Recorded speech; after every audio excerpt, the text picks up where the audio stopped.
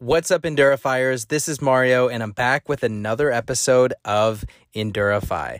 And today I need to tell you the backstory about how I'm now a bike commuter. So if you've listened to the podcast and you've been following me, then you know that the past couple of months, Emily and I actually, we spent in Florida and in South Carolina. And so we did a kind of an extended stay there, and it was really nice because we're able to work remotely, and we didn't really intend for it to be 3.5 to 4 months, but it just kind of started off as like a 2-week experiment, and then we extended it another 2 weeks, and then after that we were like, I wonder if we should keep this going, and we had an awesome time, but because we were gone for 3.5 months from our house in Iowa, we did have we did have some family like come in and check on the place, but when we got back, there were just all sorts of things that were, not working as well. Like our backyard,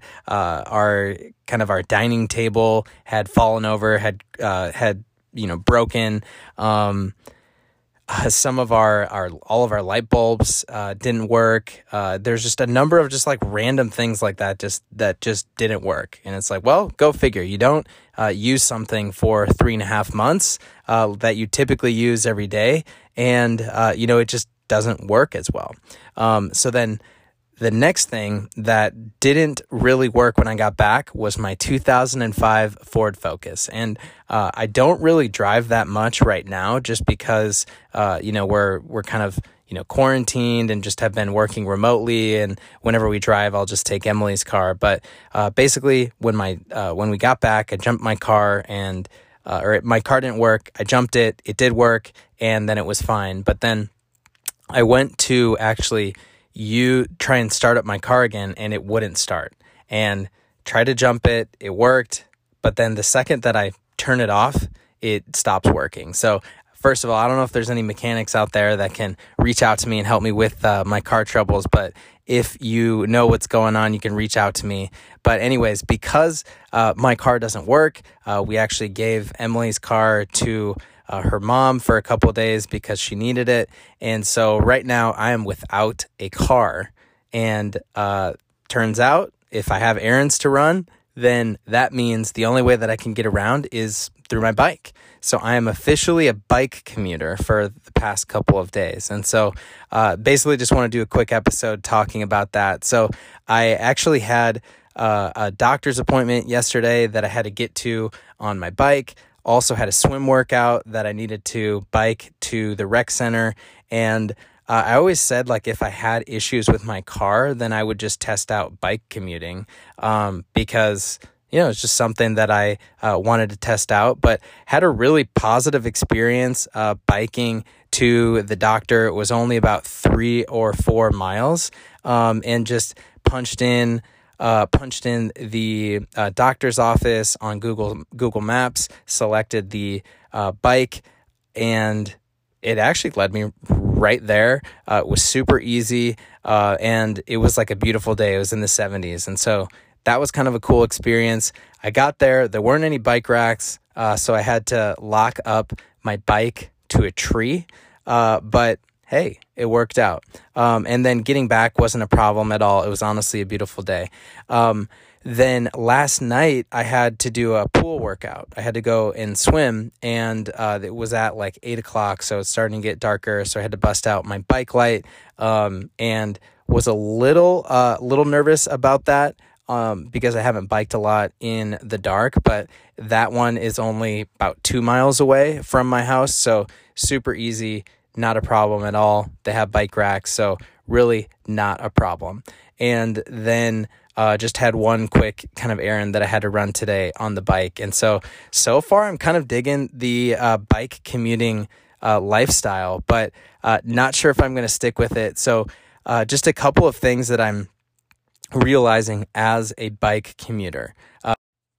So just a few things that I've realized as a bike commuter. Number one, you need to have a good bike lock. I my normal bike lock was not, I couldn't actually find it. So I had a backup one. It got the job done. I was able to lock up my bike. So that's something that I think is really important. I think a second thing that's actually really important is having a bike light, especially if you're going to be using bike commuting in the morning or at night like I was. I wouldn't have felt comfortable using, just biking like in the dark without my front light and my rear light. It's something that I got last year as I was doing a little bit more biking in the dark. So I think that one's really important. And I would just say the third thing that I think is important is just being able to use Google Maps and knowing like how to take different routes if you're biking somewhere versus driving. Because when I was heading to my doctor's appointment, I was going to take just the normal route that I would if I were driving. But then just from using the Google Maps and switching my type to bike instead of driving, it took me on a completely different route that was perfect.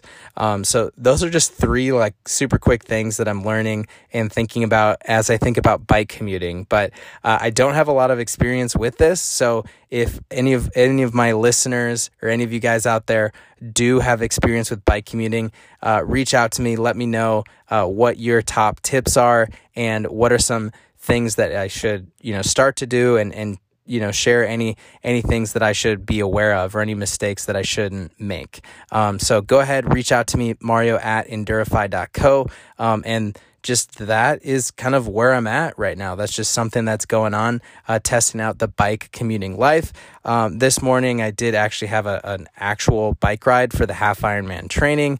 Just did about 55 minutes outside, right before work. So kind of doing the combination of training and bike commuting, but so far it's going pretty well.